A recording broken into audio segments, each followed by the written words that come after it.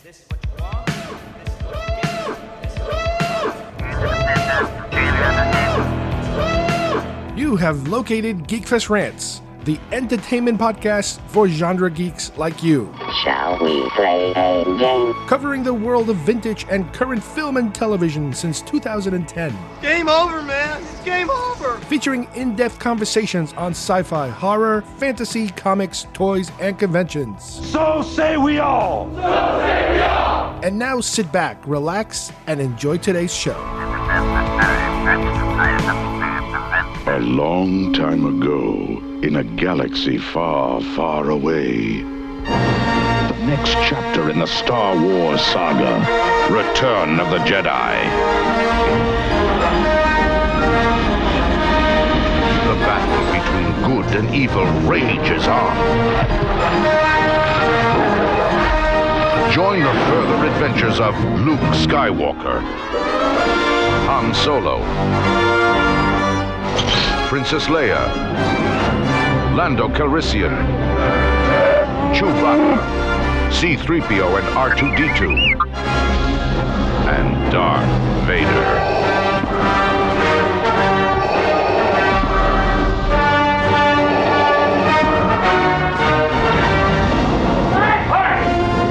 A journey to alien worlds. It's a trap. A rebellion against oppression. An epic of heroes and villains. An adventure as vast as the universe.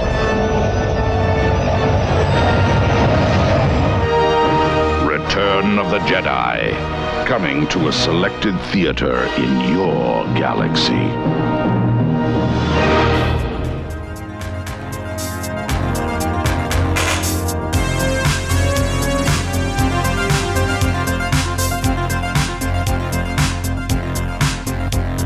Hi, everybody, and welcome to GeekFest Rants. My name is Carlos Perone, and today we are going to look at two new posters and some books. We are going to begin with two Star Wars 40th anniversary posters, specifically the Empire Strikes Back and Return of the Jedi. I'll tell you all about the artist and my feelings on how the poster looks and how does it fit, with all the other posters, how the artist came about designing it, and hopes for a future poster that I'll tell you about. And then we are going to talk about a couple of making of books, primarily Conan the Barbarian, but we'll also throw in there a little bit of Escape from New York and Flash Gordon. These are books that have been coming out pretty frequently. There's a couple more coming, and hopefully we'll get to see a few more, especially the ones that I really wish they would make, that have never been made before. But we'll talk about all of that.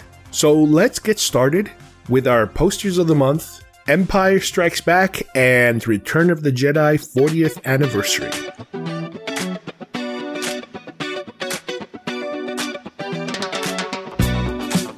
You can collect them all. You are a toy! Batteries not included. Get those wonderful toys. Details on specially marked packages at participating stores. Is that the $6 Million Man's boss? It's Oscar Goldman. Why do you have that? That's worth a lot of money. That's much more valuable than Steve Austin. Action figures each sold separately. Hi, I'm Chucky, and I'm your friend to the end. Some assembly required. All your favorite Star Wars heroes and villains. I have 3 of each. 1 to display, 1 to open, and 1 just in case.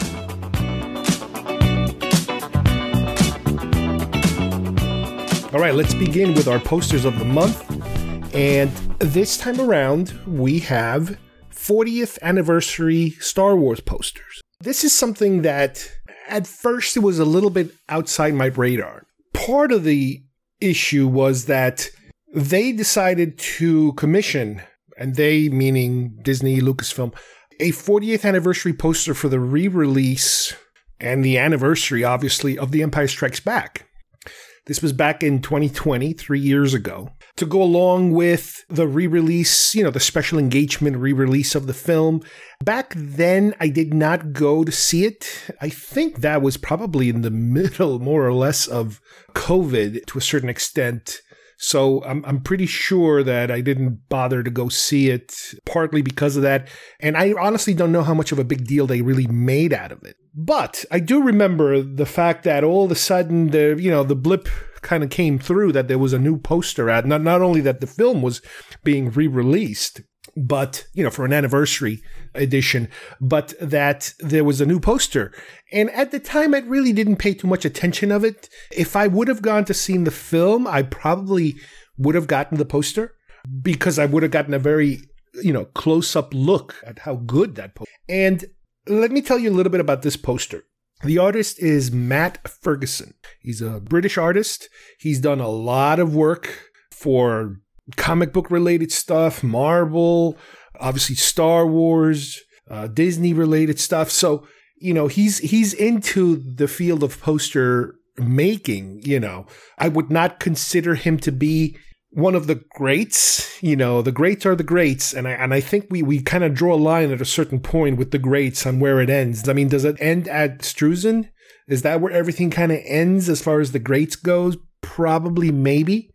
However, as we've seen in the past, Lucasfilm, when they were releasing some of their sequels, their Star Wars sequels, they used other artists that are not necessarily the greats.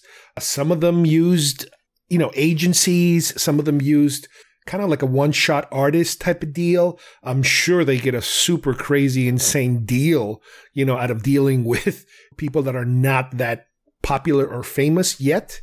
And this might be an example of that. But anyway, like I said, I completely ignored this. And then a couple years later, this year, we came upon the 40th anniversary of Return of the Jedi. And Matt Ferguson, once again, was commissioned to do a Return of the Jedi poster to coincide again with the re-release, the temporary re-release. And again, I missed it. I don't have the COVID excuse this time around. I just didn't feel like it. I don't even know if, to tell you the truth, if I had a nearby location. I probably did. I imagine somewhere in Orlando. But at the time, if I remember right, through Disney Insider, I missed, every Wednesday they put out some kind of reward where you can exchange your points, for posters or some other stuff. I usually get posters from them. And I'm pretty sure that this poster, this Empire poster, 40th anniversary, was up there, and I must have missed it. I must have not been paying attention. This has happened many times before. I tried to get a specific poster and I miss the deadline, or I'm not aware of when they're dropping and that sort of thing. But I did miss the Empire one. However, for the Return of the Jedi poster, I was able to snag one, which is a fantastic poster. But let's begin with Empire Strikes Back. First of all, the question that everybody usually, if you're into these sort of posters that comes up is, well, where's the Star Wars poster? Where was the 40th anniversary of Star Wars? Well, the 40th anniversary of Star Wars was not a poster commissioning type of thing, because that took place in, I guess, 2017. And at that point, I think Lucasfilm had just been acquired by Disney, and they weren't really that up to date in terms of how to deal with an anniversary, if they were going to do a re-release and that kind of thing. So they kind of skipped that one. So right now, all we have is, if you are into collecting posters, and if you like these two posters that we're talking about today, is Empire and Jedi. So let's begin with Empire. The poster itself, and you'll see it in the little graphic, is basically Vader in the middle. And in the background, you have what it is, the meditation chamber that he has on Empire. And as the chamber is opening, on the black part of the chamber, which is the outside of the chamber, everything is kind of dark. You could see some stars up on the top. And on the inside of the chamber, everything is very light white, light bluish, depending on which poster you're looking at, because there are variations we're going to talk about. As a hybrid poster where it's, you have different things going on, you have, like I said, Vader is dead square in the middle. You have some TIE fighters flying what appears to be from the inside of the chamber out into space, into the black side. It's a little bit of a trick. And in the bottom, you have some Star Destroyers also flying out. And in the very, very bottom, you have the AT-ATs coming kind of at you from both sides. And dead square in the middle, Below Vader, in the bottom part of the poster, right on top of the logo, the Empire Strikes Back logo, you have the Bespin steps with the orange lights and the silhouette of Luke and Vader clashing swords, lightsabers, and it is that iconic Luke stance where he's got his arms kind of folded, slightly bent over his head, and he's hitting Vader right, the lightsabers are clashing at that point. This is a poster that, when I listen to a couple of the Matt Ferguson interviews that he's been giving out for a long time now, he talks about how this came about. Again, through his Disney connections, they offered him this poster to see if he was interested, and he took it right away. Obviously, you don't turn this kind of stuff down. And he says that he had a couple of concepts in mind, but this one was probably the one that he was aiming at the most. He says that what he did was that he rewatched the movie once again because he thought that coming up with a design, he says, like, most of the good designs have already been made. There have been so many posters. I mean, for myself, I know most of the posters that are out there. I know most of the posters that have been used officially in some capacity, whether it is the film release or an international release or some kind of merchandising poster, artwork, that kind of thing. And then you have those offshoots that are kind of off to the side that you're like, oh my God, this is weird. This has never been used anywhere, but it is kind of nice. That kind of stuff.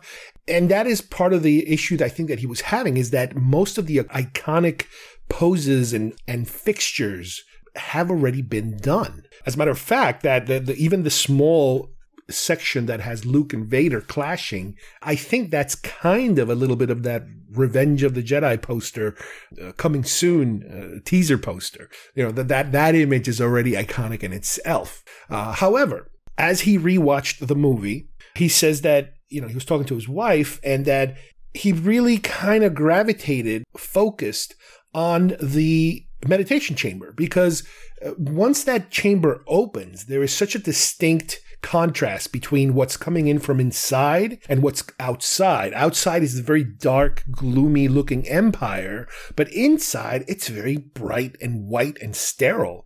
And it provided such a distinctive clash of two separate palettes that kind of gave him the idea, that the chamber itself, it's kind of, if you remember, guys, it's like a claw that is hinging on itself from the bottom to the top. So it's like teeth opening up. It's like a monster. And he places Vader there. Obviously in the movie, Vader is sitting. Here he has him standing, which is something that obviously didn't happen in the movie, but it is a very effective poster. It kind of shows, again, this is Empire Strikes Back. This poster is supposed to show you basically the might of the Empire. It's the strike back part of the Empire. And this is Vader in his full, power. He's standing up there.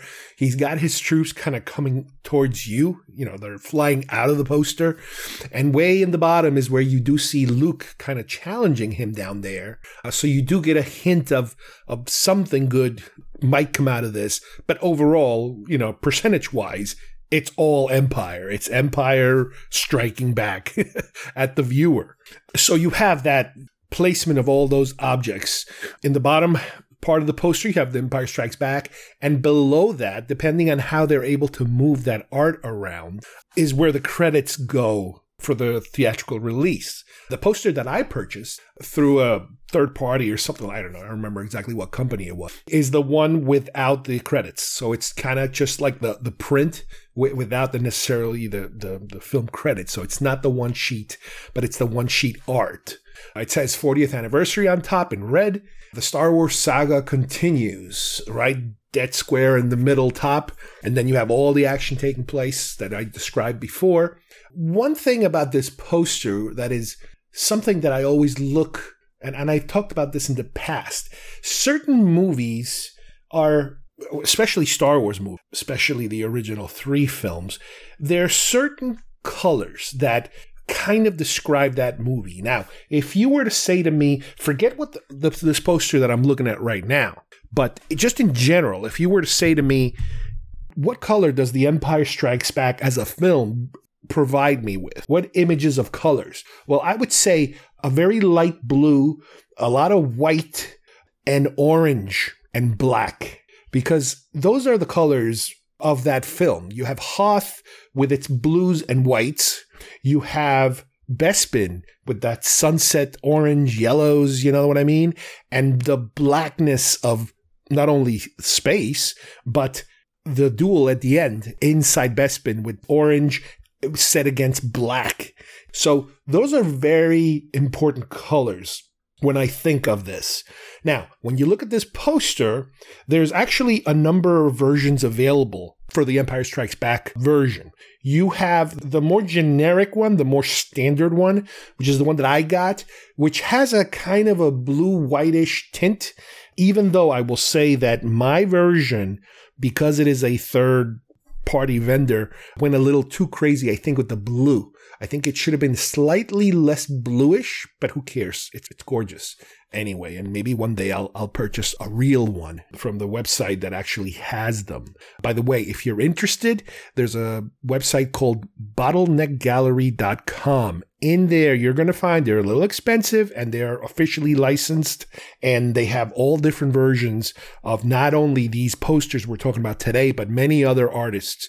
I guess this company kind of handles selling their properties, their posters, their prints. They have lenticulars, they have quads. It's insane. Anyway, I have the more standard version, but they also put out what's referred to as, it's a variant, which is more of a black and white. So in other words, it's pretty much exactly like the regular one, except that they stripped all the blue out of it. And you only have really two colors, not exactly, but two main colors, black and white.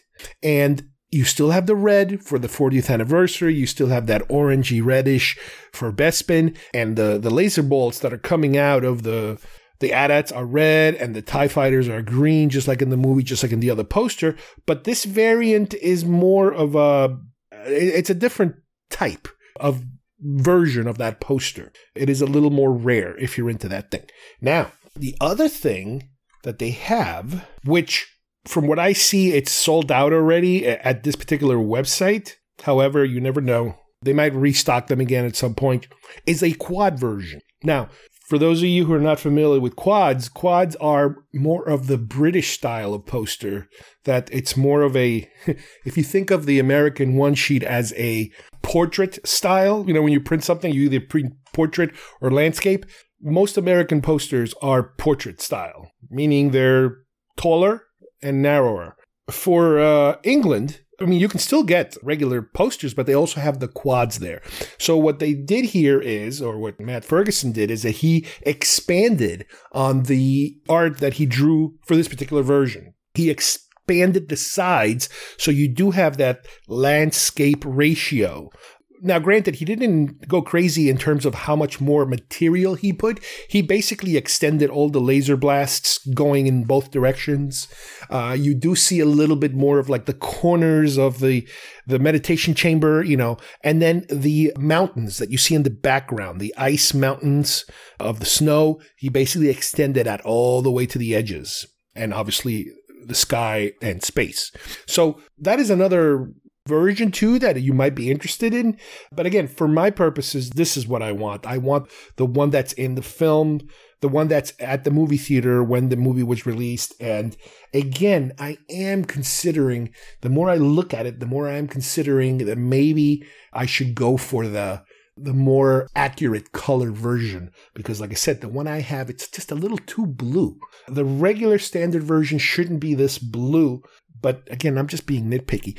Another thing that you could consider too is that a lot of these posters, specifically the portrait ones I'm talking about, the regular one-sheet ones, they're in Japanese also. You can buy them in Japanese, which is another fantastic, niche market of the Japanese posters. It's the same art. It's exactly the same art, except that everything is written, all the logos, all the information that's up there. It's written in Japanese. It's a very, very busy, loud style. If you guys seen some of those Japanese posters, they're really, really, they come alive, it's almost like they're screaming at you. So that's another option and another variation of this Sutter poster. Now, we move forward now to 2023, which is this year. which once again, as I mentioned before, 40th anniversary, Return of the Jedi. The movie came out again. I completely missed it.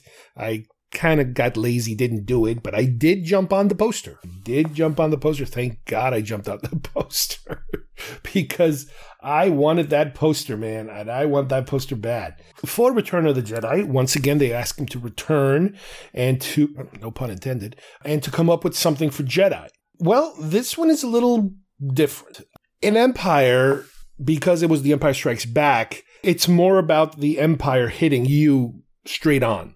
For Return of the Jedi, the composition of where he placed items, and it's a similar concept in a way. In other words, things are very symmetrical. You have a middle, you have sides, you have these other things coming around, but it's all kind of in that direction. Things are flying in that direction as they did in the previous post. For Return of the Jedi, you have, let's see, up top it says 40th anniversary.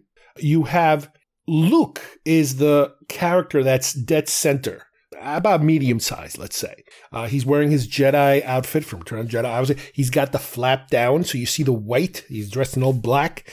And then behind him, huge, you have the image of Vader kind of hovering behind them, over him. Vader is still taking up about half the poster. It's Vader is still an overwhelming image in this poster, but he is no longer the main focus. The main focus is Luke. One of the things I heard him say in one of the interviews was like, okay, it's Return of the Jedi, so you could see Luke or Vader as the return of the Jedi. It could be either one. But granted that obviously we know how the movie ends and we know the story, so that Luke is, by the way things are placed in this poster, almost overwhelmed by so much bad guys or evil, if you will. But the fact that he comes out victorious at the end in more ways than one is what's important about this poster. So like I said, you have Vader in the back, you have Luke up front.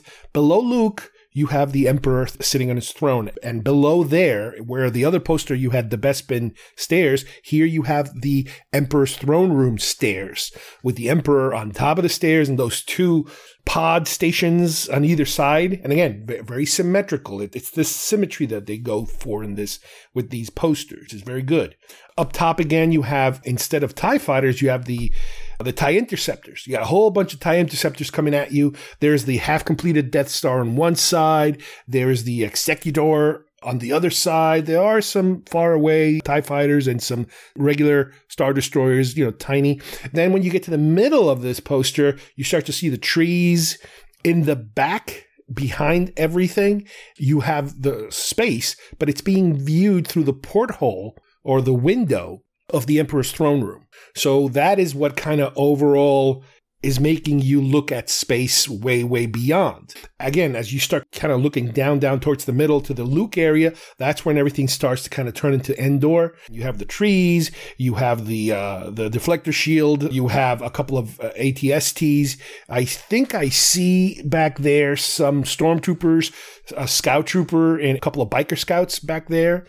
A lot of foliage around the front, and the foliage continues all the way to the bottom of the poster. Underneath the stairs for the Emperor's throne room, Star Wars Return of the Jedi returns to theaters April 28th, and then the credits, because again, this particular one that I have is the one that was used in posters. This poster is also available, like I mentioned with the other one, in a quad version.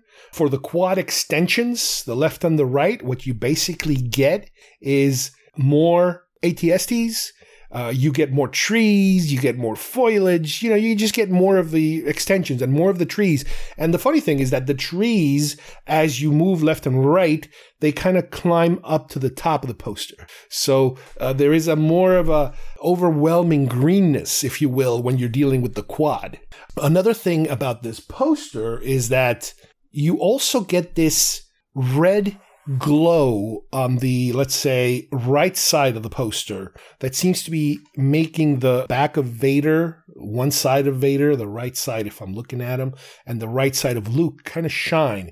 It could be an explosion, it could be a fire, but it's kind of like a very red orangey glow, which again, you could go in the other direction. You could say it could be a space battle fire. It could be the fire of Vader burning. That we got that red. However, what's important here is, just like in the first film, you have to look at this poster through the color spectrum in terms of, okay, when I imagine Return of the Jedi, when I think about Return of the Jedi, what are the color palettes that I think about? Primarily because of the fact that, to me, Return of the Jedi, which was Revenge of the Jedi, when I saw the first trailer, I remember how distinctive black was a main color. Red was a main. We did get to see some green that we hadn't seen before. And we also got to see some yellow because of the Tatooine, orangey yellows. So those are the primary colors that I kind of think about. With this poster, they kind of hit 3 out of 4 of those. They completely ignore the yellow Tatooine part of the movie, but they hit those other colors dead on. I would say the most important is black and red are the most important colors here, and they hit them. And then you do, like I said before, you got that swash of green, because green is another one of these major settings. Forest moon as opposed to an ice world, as opposed to Bespin, that kind of thing. Now, with this poster, was also offered, if you were buying it, as a black and white version with all the colors stripped out except for the red 40th anniversary on the top, which is red for Japanese version, for Japanese purposes. So you do have that option of Japanese again. But as far as the poster itself, the characters on the poster, everything's black and white except Luke. You could see his green lightsaber. And that red glow around Vader's helmet and shoulder and Luke's kind of profiled, you kind of get that red glow that remains even in the black and white. So you do have quite a number of options if you really think about it. They really go out of their way in giving you so many versions, of this poster that if you are into, you can get. So these are 2, as far as I'm concerned, fantastic additions to the collection of Star Wars posters. I always liked the anniversary editions because it was actually released to a movie theater, it gives the poster a little more street cred, if you will, as opposed to somebody they hire and they never use their art or kind of shelve it and then they kind of use it in a more minimal manner. But whenever they kind of elevate a poster to some kind of theatrical release, it really works out. And sometimes you end up with really great versions. I mean, I remember, like I said, I own an original. It was a 1982 Star Wars re-release that had the little banner that said, come watch the trailer for Revenge of the Jedi. You never know. Raiders of the Lost Ark. I owned an original re-release. I don't have the original, initial one sheet. So, yeah, once you put these out, they do become more official as far as I'm concerned. So the question that comes around and has been asked a number of times, both of the times that this artist has been giving interviews, is where's the Star Wars poster? Well, as I mentioned before, they never put out a Star Wars poster for the 40th anniversary. However, we're only 4 years away from the 50th anniversary of Star Wars, so it would be a perfect opportunity for them to return with a re-release. They're going to have to do a re-release. And this would be a great opportunity to bring back this artist in a couple of years and put his version of the anniversary poster, because it's kind of like a set that you want to see it through completion. You want to see it all the way through. And from what I understand, he already knows exactly what he wants to do. It's just a matter of waiting and doing it. So from a number of sources, I think even including himself, as long as they stick to the plan, it's all set, ready to go, and he's going to do it. So let's hope we get that far. Another thing that you have to also remember when it comes to the color schemes, another reason why Return of the Jedi, the color red is so prominent, is that the marketing of the film, through merchandising and through just about everything else, red was the color of the logo for the toys and on the poster itself, obviously. For Empire Strikes Back, depending on when and where, there was some blue used, especially in the trailers for the Empire Strikes Back. There was some black, I believe, in some other things.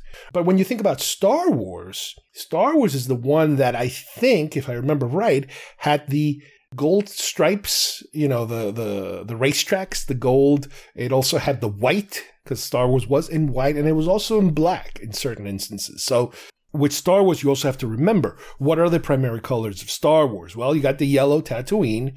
I would say you have the black of space. And I don't know, I think yellow and black are the main colors. If you think about it, you could throw a splash of orange for explosions, for example. But if you think about the locations, the Death Star itself, black takes care of that because the Death Star is mainly black colors you're dealing with. The trench battle, again, it's the Tatooine is overwhelmingly a dominant color, I would imagine. And the black and maybe the gray, black and gray, because that's what I would go with. So I have no idea what his plan is.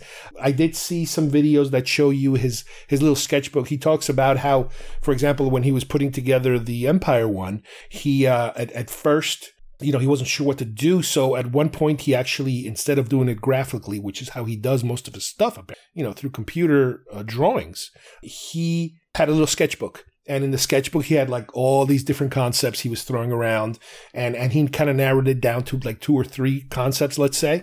And one of them is the one that he personally wanted out of, let's say, 3, which is the one that he ended up with, the one with meditation chamber. But he also had one concept, which was like a Vader sticking out his fist in the air and then Vader sticking out his hand in the air, kind of like when he's gesturing to Luke, which, again, that's a little reminiscent of the re-release of Empire, which has Vader with his hand out there, so maybe that's why he didn't go too crazy over it. I have seen online some pretty, color, far completed versions, more than just sketches of all 3 concepts. And the funny thing is that the concept that he ended up with never had Luke and Vader in the bottom. It was just Vader. So that's kind of interesting how even his final one gets tweaked all the way to the end. So, yeah, I look forward to, hopefully, if we do get to the 50th. There are some other posters he's done. There are some other posters he's released. There is a New Hope themed poster that is not an anniversary poster. It's Luke and Leia swinging over in the Death Star with the troopers shooting at them. I don't think that's going to be the one that he's going to use. I mean, I hope not, because of the fact that if he is going to use that, it's kind of like, well, you already kind of gave it away. So I hope that he's been saving, a specific concept for when we do get to that 50th anniversary. So in the meantime, like I said, you go to that website, bottleneckgallery.com. They're a little expensive, but they are from the source. They're super great quality. All the different versions are there. Or you can just, do a search on the internet and get them a lot cheaper. But with the internet, you're always kind of like all these poster printing places. You always take a chance on the quality of the paper and the quality of the printing and the quality of the colors. Like I mentioned, mine is a little too blue. I'm still seriously considering getting an authentic one that's a little more color accurate. But there you have it. Those are our posters of the month. Klaatu, Murata, You must burn the books, Montag. The books have nothing to say. When I was your age, television was called books. You, Mr. Bemis, are a reader. A reader? A reader. A reader of books, magazines, periodicals, newspapers. For the second part of our show today, I want to focus a little bit on a couple of books, specifically one book. These are books that were put out by a gentleman named John Walsh, and they were all making of books, making of this movie or that movie. I'm going to start off with Conan the Barbarian, but he also has, or at least I own, his version also of Escape from New York and Flash Gordon. Now, this individual is an author, he's a filmmaker, he is connected, to a lot of these films and has been instrumental in making all these making of books. Now, I mentioned this once before. I am totally spoiled by the Rinzler making of books. That is the peak, that is the standard of what a making of book should be. So these books don't come close to that level of detail and research and access to information. However, the flip side of this is that this guy seems to be hitting on certain books having to do with certain films that most likely have never seen any form of making of publishing, at least that I know about. So, like I mentioned, I'm going to talk about Conan, a little bit about Escape from New York, and a little bit about Flash Gordon, but he has also put out a book on Ray Harryhausen's Lost Films, which are the films that were in development, films that were planned, and they never just got off the ground. And, he has a nice big, I own that book, I just haven't read it yet. He put out a book on Doctor Who and the Daleks, the official story of the film. Again, I'm not a huge Doctor Who person, so I'm not that crazy about that one. And he put out a book about the Wicker Man last year. Again, I'm not as huge a fan as I am of these other films, but that's something that if you're interested, you might want to look at. And this year, he's putting out a book on The Third Man, another film, classic film. Now, that I find it hard to believe that nobody's ever put out a very thorough retrospective of that film. But hey, whatever. But anyway, let's begin with Conan. So with Conan, he's able to take the history of not just the film itself, but obviously you have to go into the story and how the story came about, and the fact that Conan is based on a Robert Howard series of books. Originally, I think it was like 9 books. And I'm talking about, this is like 1932 to 1936, a very long time ago. Those books were reprinted in the 50s, I think 50 to 57. And then they were reprinted again between 66 and 77. And this time around, they started including the Frank Frazetta art. Now, we've done shows about some of this material in the past, which I would urge you guys, look up the show I did about Frank Frazetta's artwork for the teaser poster of Conan. I think we even did a retrospective on the film itself a long time ago also. So you can look up more information, but I'm trying to focus mainly on these making of books. The film had been in development since the mid-70s with the rights and different people attached to them left and right. At one point, Oliver Stone, which he still has a credit in the script, put out a draft of this. He was originally hired and possibly direct, but then that didn't work out. Ridley Scott was thrown in the mix at one point as a potential director. Obviously, that didn't work out either. And then finally, they settled on John Milius. Speaking of John Milius, again, those other shows that I did, there's great information on Conan and everything about Conan, but there's a wonderful documentary. I forget what it's called. It might be called Milius, for all I know. I don't remember exactly. I know there's a De Palma one, and then there's a John Milius one. And he gets really into a lot of this material of the making of this film. The producer of the film, the one that actually, held the rights to make this story, was Dino De Laurentiis. And as you guys might remember from some of our previous shows, Dino was a character. He was I don't want to say low budget, but he was an Italian filmmaker that worked in the U.S. and he worked all over the world, but he was able to transition into U.S. projects. And he was like on fire for a long time. He did a ton of things with Schwarzenegger. He did so many things that you would be shocked at how influential he was. And there's so many stories about just the back and forth discussions and disagreements between Dino and Milius, and Dino and just about everybody he worked with, actors and producers and directors. And, it's just incredible. For this particular project, for Conan, he assigned his daughter, who was 26 years old at the time, as his eyes and ears on set. So she was going to be his representative there. Yeah, like I said, there's so many stories about that and other films, obviously. But another notable person in the mix here is production designer Ron Cobb, who most of us probably know his name from the movie Alien. He's done he's kind of like the other half of Sid Mead. Ron Cobb and Sid Mead, they did just about every 1980s fantasy science fiction film. It's just incredible the amount of work that he has done, and he also participated in this film. One of the things that's important about this is that I always remember saying to myself, oh my God, I wish somebody would put out an art book, a making of or an art of, because there was so much great material out there having to do with this film, but it was never compiled in one place. Well, here again, this isn't a specifically art of book, but there are a lot of examples of the art that was brought about.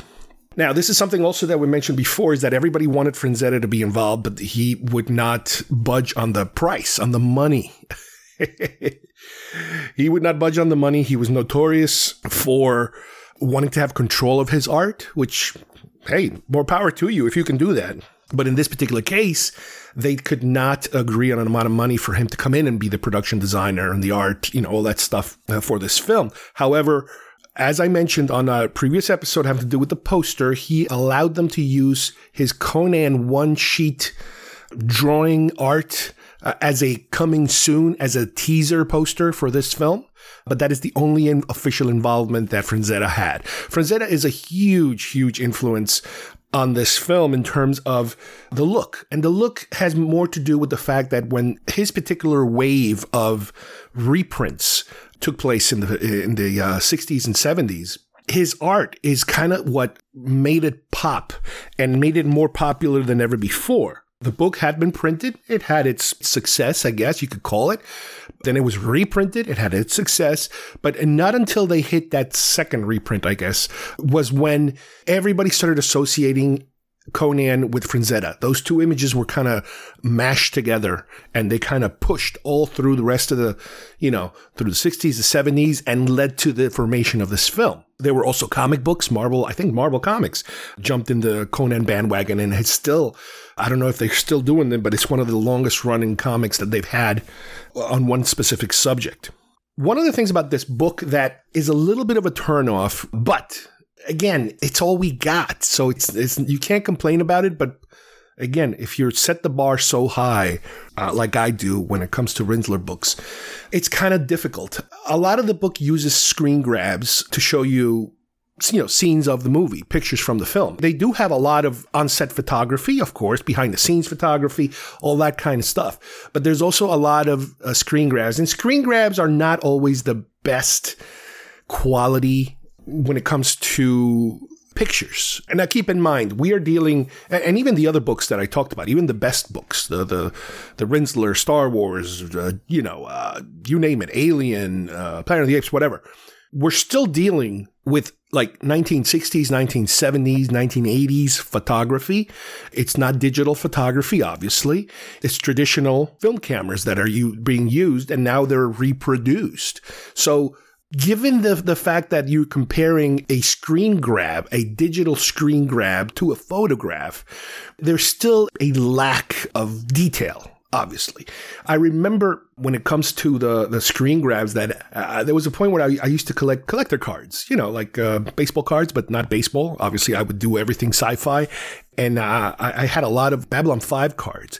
And so many of those cards, the majority of them, as a matter of fact, were screen grabs. And there was a certain quality, a certain haziness, a certain, lack of detail that kind of has moved on and on and on. And up until now, they still don't seem to be able to benefit, I guess, from, a 4K, a Blu-ray, something that is super, super detailed when you're watching it at home, to being able to transpose that, to transfer that image into a photograph that you can then publish in a book, for example. So that is something that kind of goes along with all these books that I'm talking about today, is that there's a lot of that. There's a lot of lack of detail. But again, beggars can't be choosers. So it's like, I'll take whatever I can. I love the information. I love the art. It's there. The book is broken down, and traditionally his books, at least the ones I've read so far, they kind of go in that manner. They talk about the backstory, they talk about the characters. You have a little bio and a little information on each character. Then you break that into certain departments, I guess.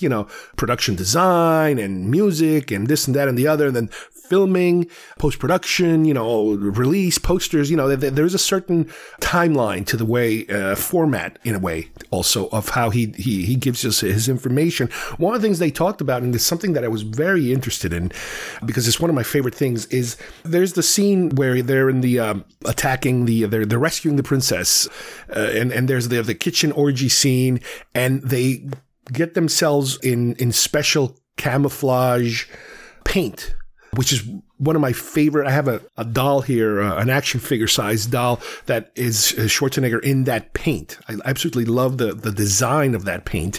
And they gave us some information that paint was based on the guy that played his partner, Subotai, I think his name was, something like that, who was he wasn't really an actor. He was a friend of Milius, who was a professional surfer. And they used him as a character, they used him as an actor, and it worked out. And one of the things that he apparently used to do, I think with Milius even, was they would create models, World War II fighter planes and stuff like that. So according to the book, that paint design, those unusual stripes, triangle, black on white kind of design that they applied to themselves, before this attack, it all came from that kind of pattern, World War II planes, that kind of thing, which is cool. I love the fact that, that you're able to trace it down so specifically. And it looks, again, personally to me, it looks fantastic on film. There's a story that they talk about in the book also, which I had heard before. And it's funny because that's one of the things about the book that is a little bit of a drawback, about how when the actress that plays Valeria was doing a certain scene, again, in that same rescue sequence, where she almost had her finger cut because one of the stuntman's blade slipped or something, and boom, it hit her in the finger. And from then onward, they had to change the swords. They were using more fake kind of swords to do some of the close-in fighting, as opposed to the more realistic swords, the more real, that actually could slice somebody up. So that's really unusual that they did that. And apparently she had to wear this protective thing on her hand for part of the filming to cover up the injury that she had. The film also had a number of, again, if you go back to the Oliver Stone script, the history behind his script is that it was so fantastical, so sword and sorcery, so on the sorcery side. It was almost like a Lord of the Rings kind of monster and mutant creatures and gigantic monsters. And, there was so much more of that. And at one point they realized they couldn't film that. That was not unfilmable. I mean, not until Lord of the Rings, actually, so many years later, with digital technology, obviously, that you can get to that level of detail and realism. But back then, that's what they had to scale back so many things from his script to kind of tone it down a little more. But one of the things that he had was other types of creatures. And they do have certain pictures. Again, to me, they kind of look like screen grabs. Maybe they're Polaroids. I'm not entirely sure. But there was like a three-eyed monster and a Neanderthal creatures that are fighting. So there's much more having to do with your bad, what creatures are working on behalf of the bad guy of the film. They talk about also how Milius shot so much. He would shoot so much. Again, this is film we're talking about, not digital. But he would shoot so much film. They said that the original cut would have been like 3 hours long if they would have used everything. The final cut ends up being a little bit over 2 hours. We go into the music. Basil Polidaris, which is a name that is just incredible. The type of stuff he's done in the past. Starship Troopers. Conan is just I would imagine his most epic score ever. The instructions he had were pretty much make it operatic, because Milius told him that a lot of this movie is going to be silent in terms of there's not going to be a lot of dialogue. It's all action, fight. I believe they were friends like in school or something, so that's how he hooked up with him. Also, apparently, Conan was one of the last scores to be recorded or at least released in mono, not stereo. Now, granted, by the time you have a film, the film is mixed, you're going to have a most likely a stereo mix and that sort of thing. But they were never able to put out a stereo version of the score for people to buy. I forget how much money. I think they said something like they didn't want to spend an extra $30,000. Dino didn't want to spend an extra $30,000 to be able to, release the score in stereo mode. The poster, the classical poster that we all know, and again, go back to our previous episodes. We did a show that talks about the making of this poster, but I'll go a little bit around it, is that the poster was drawn by Renato Castro. And if you think of the final poster, the one that came out of Conan and Valeria, the original rendition of that poster had him not only holding the sword in one hand up in the air, but on the other hand, he had a head, a severed head. And everybody said, no, you can't have a head. Universal, everybody's like, no, this is not good for selling the film to show so much violence on the poster. Episode 339 was the one that we did having to do with the posters. And episode 30 and 31 is the one that I did with Mike Sutton, having to do with the film itself, the making of, the history, and all that stuff. So if you guys want to take a deeper dive into what we know about the film. The book also has a couple of pictures of what is kind of labeled as King Conan, which would have been the third film. So the story goes that for the second film, which ended up being Conan the Destroyer, Universal wanted a more family-friendly, a more PG, if you will, a rated film, because this is an R-rated film. So they had to tone it down. And that's when Milius kind of dropped out of the film and said, no, I'm done. I don't want to do a sequel. He did have in mind a third film called King Conan, Crown of Iron. And up until a couple of years ago, he was still talking with Schwarzenegger about the fact that he still wanted to do it. Schwarzenegger is old now, so it's kind of, it would be in time-wise a good way of getting him back into film. And the way that this first film ends, there is a shot of him with a long beard. He looks older, and he's sitting on a throne, just kind of thinking or whatever. And that's like supposed to be him in the future. Well, they shot that in different ways, apparently, because I didn't know this. They shot it with him with a beard and him without a beard, him by himself and him with a whole bunch of girls around him. So there were multiple alternate takes, if you will, of how that should look. The book also has, since, again, if you're really into the art of, which I love, the development of this film, there was an artist named Jim Danford who submitted a lot of art for this book, which is the art that he did when Stone was attached to the project, which means it had a lot more of his, the Oliver Stone, craziness that could not be filmed. You think about it to the point where, for example, the entire snake sequence, which is pretty good, but yeah, if it was digital now, they could have done so much more, but they had to do the whole thing practical because they could not, make such a huge snake move. Even the transformation from James Earl Jones to the snake, they had to cheat, with cuts to go from one to the other because it was just impossible to do such a rendition of a transformation.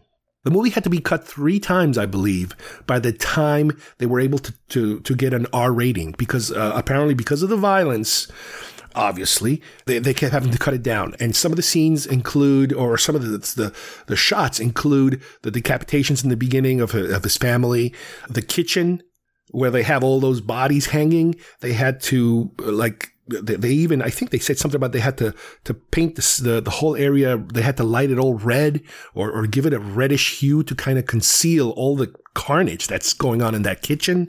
So yeah, they had to cut back quite a bit. The film went from 140 minutes to 129 minutes for an international cut and 126 minutes for the US cut. So, that's the range you're kind of talking about. Now, one of my biggest complaints about this book, which I kind of mentioned before, and again, every time I complain about this book, I'm just trying to be critical. I'm trying to give some honest criticism of the book. I am grateful for it existing. And it's one of those things that, it's better than nothing. Yes, it's better than nothing. And it's got a lot of good stuff. But the downside of this book and a lot of his books is that when you look at the bibliography in the back, the bibliography is huge. In other words, where all this information came from, previous books, a lot of it comes from DVD supplemental interviews, magazine articles, Starlog magazine, whatever happens to be the article or the magazine that they're talking about in the past. The actual original interviews for this book has a list of 5 individuals. And there, obviously there was no Schwarzenegger, there's no John Milius, there's no really original interviews from the big wigs having to do with this movie. They were able to find some creative art people, designers or producers or something like that. But yeah, it's kind of that's why while I was reading this book, a lot of it was oh yeah, I've heard that before. I've heard that. And then when you're wait a minute, this is word by word, exactly what was said on the making of supplemental material for the last release, the Blu-ray release or whatever. So yeah, there's a lot of that going on in this and some of his other books, which, it's like, damn, I wish they would have gotten, a little more original information. But again, it's better than nothing. The second book I have, and I'm going to go a lot faster on these because primarily is this Conan book that I wanted to tell you about. But the second book that I read, that I have by him, that I already read, is the Escape from New York one. Again, nobody's, as far as I know, has put out anything. And it's like, yeah, I'll take it. I don't care. Let me have it. This is great material. And they talk a lot about in the book, and it's the same format. It's the same format as I mentioned before. They kind of follows that format of the backstory, the key players, the production, the post-production, blah, blah, blah, blah, blah, all the way to the end. But John Carpenter jumps onto this film after having the beginning of his career and having some pretty big success early on. He did Dark Star, which was moderately successful. I've yet to watch that film all the way through. Assault on Precinct 13. It's a great cult film, if you will. Halloween, that's what put him on the map. Halloween was it. That opened up all the doors for the next, 10, 15 years, for him to work. Then he did The Fog, slightly smaller, pretty creepy little movie. I like it. And then he did this one. Technically, this was not the first time he worked with Kurt Russell. He had done a TV movie, Elvis, which I've never seen, but I've heard good things about, where they worked together, and that's how, he made that connection.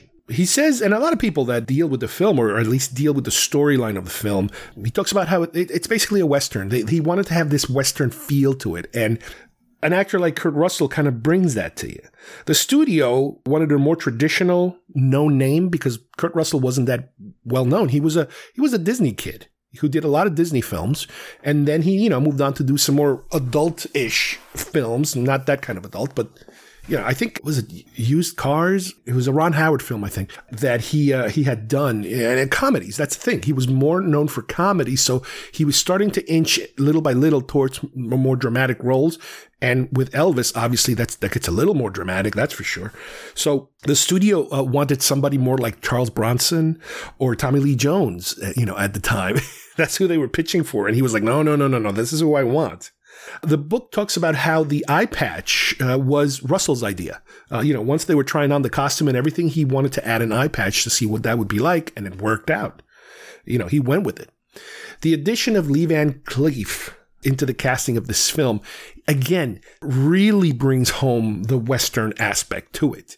Lee Van Cleef is a prototypical Western bad guy. He's done so many films, and, the spaghetti Westerns with Eastwood, you get that feel. With Kurt Russell, you get a little bit of that Clint Eastwood, man with no name aura, and that's all over this film. This film is a Western, if you think about it. It's a Western. It's a futuristic Western. It's fantastic. I love this film.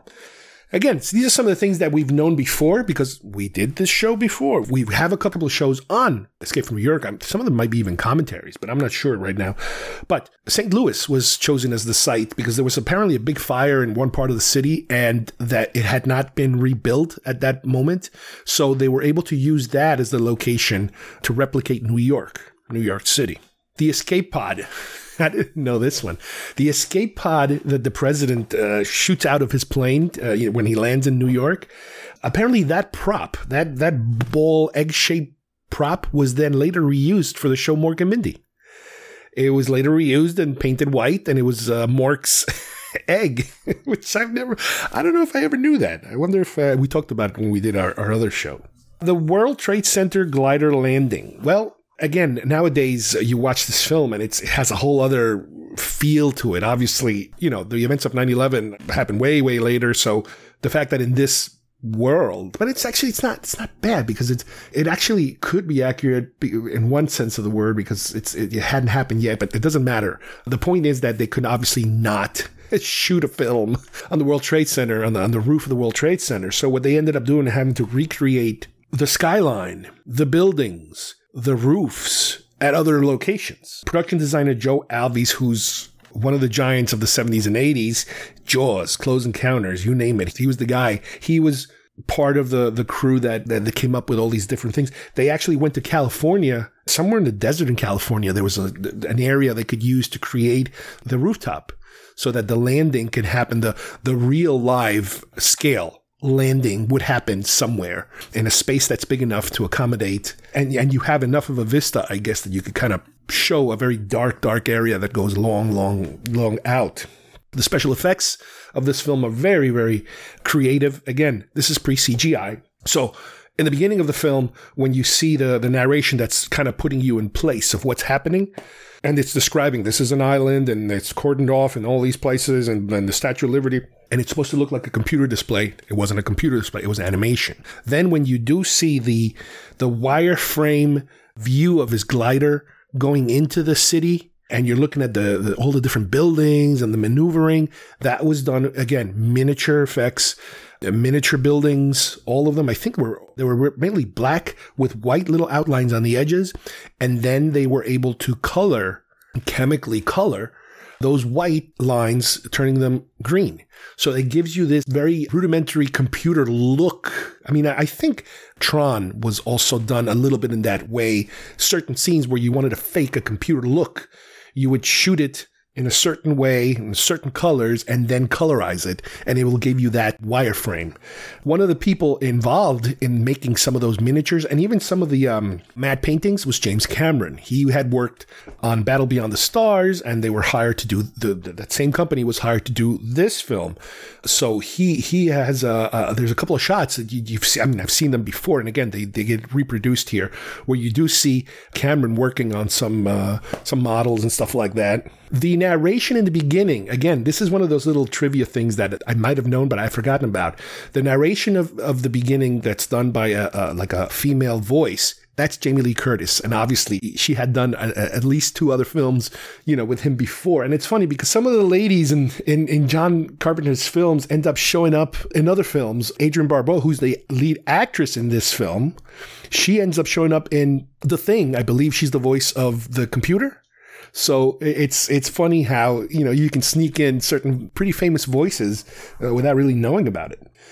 The posters. Well, the primary poster, which is, again, another one that we talked about in the previous show, was done by Barry Jackson. And one of the things that in this book he explains is that the way that he painted the poster was the Statue of Liberty head that's in the background of the poster. He says he painted that completely separate on a separate cell. This way he can kind of angle and move it around, because again, this is before Photoshop, any kind of computer manipulation of pictures. So that is one way that he can, and I guess he or other artists would do this, they can manipulate the placement of an object after it's done and say, all right, if I want to move it to the left 3 inches, I don't have to repaint it over 3 inches. I can just take the cell, slide it over, and boom, there it is. There's your manipulation of the, again, it used to be a cut and paste, a physical cut and paste world when it came to doing that kind of design. I mean, not every artist can just get it right the first time. There are changes that need to be made. I mean, I've heard stories in the past, even with Star Wars, where McQuarrie would draw over other things that he already pre-drawn to change them. He would just draw on top, which is incredible when you think about it. And that's nothing new. That, I mean, even super famous historical painters that all of a sudden they find like a painting underneath a painting, that they are reusing canvases and that sort of thing.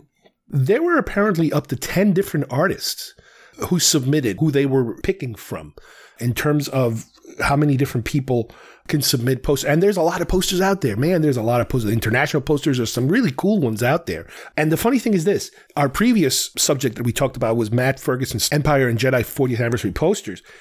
Matt Ferguson did a poster for the 2016 4K restoration of Escape from New York. And it's funny because when you look at that poster, you can see a little bit of what he talks about the symmetrical framing of him trying to use certain pictures, certain images that were not used in the famous poster to kind of give it a different spin. And it's there, and it's a pretty cool looking poster, to tell you the truth.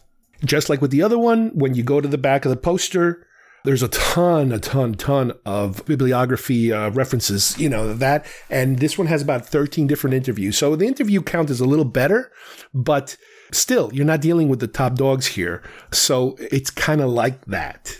The third book, which it's the one I'm going to talk about the least, is the Flash Gordon book that he did.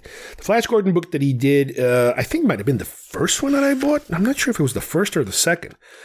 But again, this one goes into the whole history. I mean, obviously with Flash Gordon, you have to go back to the comic books, and you have to go back to the serials, and you have to go back to all this other stuff. But what's important here is that they had a director attached to this film named Nicholas Roeg. And from what I gathered, again, because we're dealing with Dino De Laurentiis here, once again, this was supposed to be Dino's Star Wars. And ironically enough, George Lucas had wanted to buy the rights to Flash Gordon, but he couldn't get them. He couldn't acquire the rights. Dino De Laurentiis ended up getting the rights to Star Wars at some point because he wanted to make his Star Wars. And the original director, from what this book tells us, he wanted to make a more intellectual, serious version of Flash Gordon. And, there was a lot of artwork done, conceptual artwork done, in that manner. But he and Dino apparently didn't get along after a while. A lot of people, like I mentioned before, don't get along with Dino. Dino's a bit of a problem, but he's got the connections, he's got the money, he's got the resources. After this particular director, kind of went away from the film, Dino wanted to make it more comic bookish. And that's where Mike Hodges jumps in. Mike Hodges is the director that ends up directing this film. And he kind of jumps into this film, and he's not able to design it on his own because it has already been pre-designed. All the artwork is there. They just wanted him to kind of like start tomorrow and start filming. So he says that for his particular vision of the film, even though, again, you're dealing with Dino De Laurentiis, what he was able to inject into the film a little more that was not there before is the comedic aspects. Now, granted, this is a very campy kind of film. It doesn't take itself completely too serious, but you could see that it is more visual. The visuals are amazing in this film. It is not a straight serious film, and that's not what Dino wanted. It is very comic. It writes the line between comic book and serious. It writes that line, in my opinion, successfully. I know that it's a little too much for some people, but it's a different flavor. It's the same thing that I talked about in the past having to do with comic book films. Comic book films can either go in one direction or the other. You can go the Dark Knight Civil War route, which is the super ultra realistic, which I absolutely love, or you can go into like the 300 kind of, this looks like a comic book. These poses, these movements, the Zack Snyder look, it's very comic bookish. So for this particular film, when you combine those two, when you try to ride the line between those two extremes, and you then throw the comedy in it, it works. And I wish they would have done another one of these. The book, the casting that goes over the cast, again, it uses the usual formula. When it comes to the casting, again, listen to some of our other shows that we did about Flash Gordon, because there is this whole controversy where I think at one point, the guy who plays, I forget his name, good Lord, the guy, the lead actor who plays Flash Gordon, he got into a dispute, with the production company, with the director, where he wasn't available to do certain voiceovers, I believe, and they ended up having to dub his voice with someone else. So there's a lot of craziness going on, having to do with that. The artist of the poster, the final one sheet of the film poster was Richard Amsel, who is one of the giants of poster design. There are more modern versions. There are a lot of good versions out there, but he did the actual one, and we did do a show having to do with the design of that poster and how that poster came about. So once again, you have here a couple of different books. There's a couple more in the horizon. There's at least one more that I own that I haven't even touched yet. But I do love the fact that this writer is taking the time to hit some of these topics or some of these films that are not necessarily the ones that people are going crazy over in terms of merchandising them to a certain extent, or at least putting out these making of books. I know we all wish, and by all, I mean me, wish that they would put out more of the Rinsler type books. I've talked about this once before.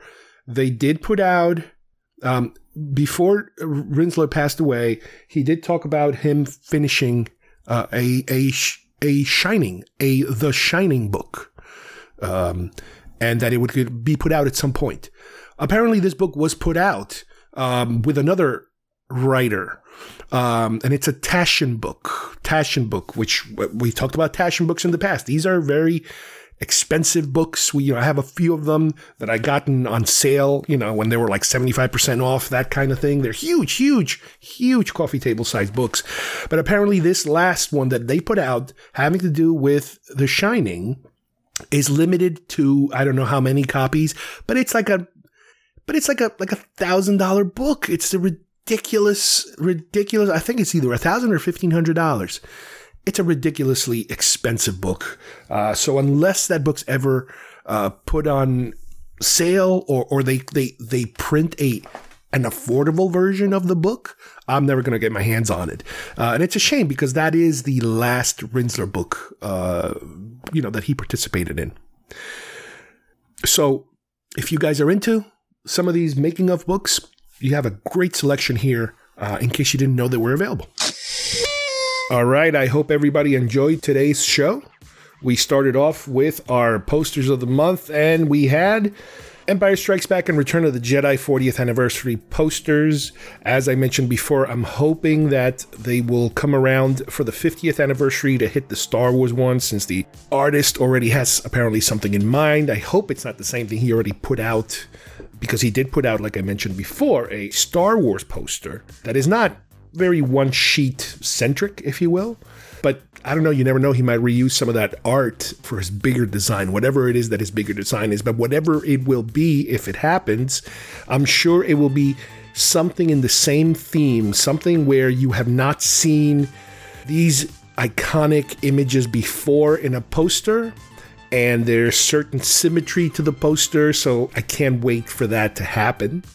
And then we talked about a couple of making of books, which I know I keep saying these are no Rinslers, but they're the next best thing. A lot of the information was kind of repetitive in terms of, if you're a diehard fan of these films, you will have heard a lot of this before on DVD supplementals, in magazine articles, on the internet. You will have seen or heard this before, but there were a couple of little nuggets here or there that I was able to find that I don't believe I knew. And primarily, one of the best things about these books is the art, because of the fact that these films are not big enough, apparently, to have their own art of kind of books the way Star Wars does. And you think about it, really, Star Wars is one of the only ones that really go that crazy. The art of blah, blah, blah, whatever happens to be the movie. It has to be a super, super big movie, most likely franchise kind of movie, for it to fall under the art of. Unless you're dealing with the specific artist, where you're doing some kind of retrospective of his entire life work and you're doing, the art of so-and-so. But for a movie, it's a little more difficult. And for Conan, which was the main book that I focused on, it would have been nice to have its own, art of. But even better than that, if Frazetta would have been involved in the entire making of the film, you could just imagine how different the art part of it would be, because he would have produced so much art. But instead we have some of the other artists that participated in that film, and at least we got that, and that is directly, more or less what ended up on the film, on the actual frame. So these are some pictures that I was able to see a long time ago on old Starlog magazines, for example, and now at least they're in a better format, in a nice book, printed book, to be able to admire without fear of it getting ruined by being an old magazine. And as I mentioned, we also hit a little bit on Escape from New York and Flash Gordon. These two films, another favorites of mine. Hopefully this writer will make a couple more books of some of those kind of genre films that I'm into. And by that, I'm talking something like The Terminator, The Thing, The Road Warrior, Near Dark, Predator, those kind of films. And hopefully I'll be able to get my hands on that final The Shining Rinsler book, in some shape or form, if they either make a smaller version of it, an economy version of it, or if they have some insane sale where it's down to like 90% because that's the only way I can afford that book. It's so damn expensive. I would have to be 90% off, but that's a lot to wish for as far as I know. But anyway, thank you everybody for listening, and we will see you soon here at GeekFest Rants. Bye-bye, everybody.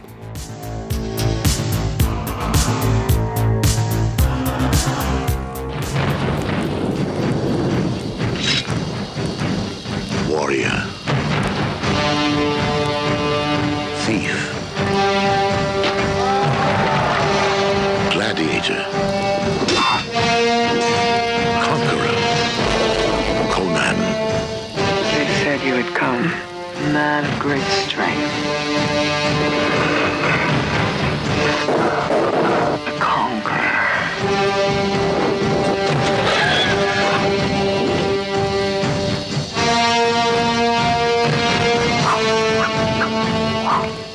Let us take the world by the throat and make it give us what we desire.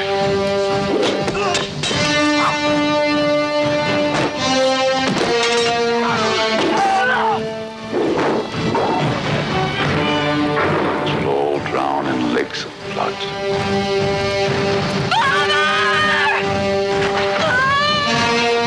He's evil, a sorcerer who can summon demons. Now they will know why they are afraid of the dark. Now they will learn why they fear the night.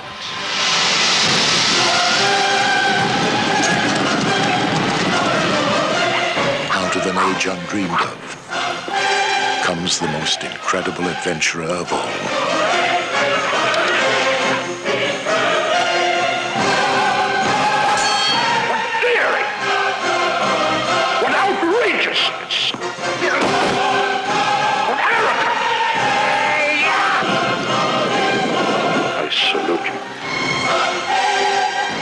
Conan the Barbarian.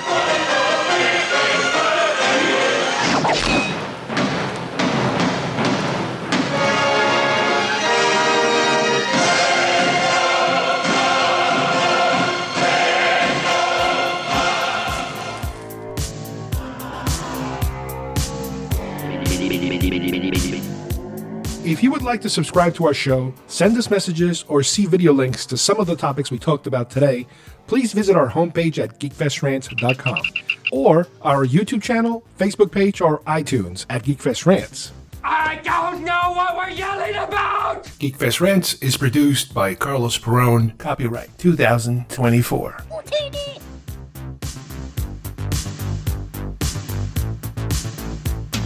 This broadcast is part of the IC Robots Radio Network.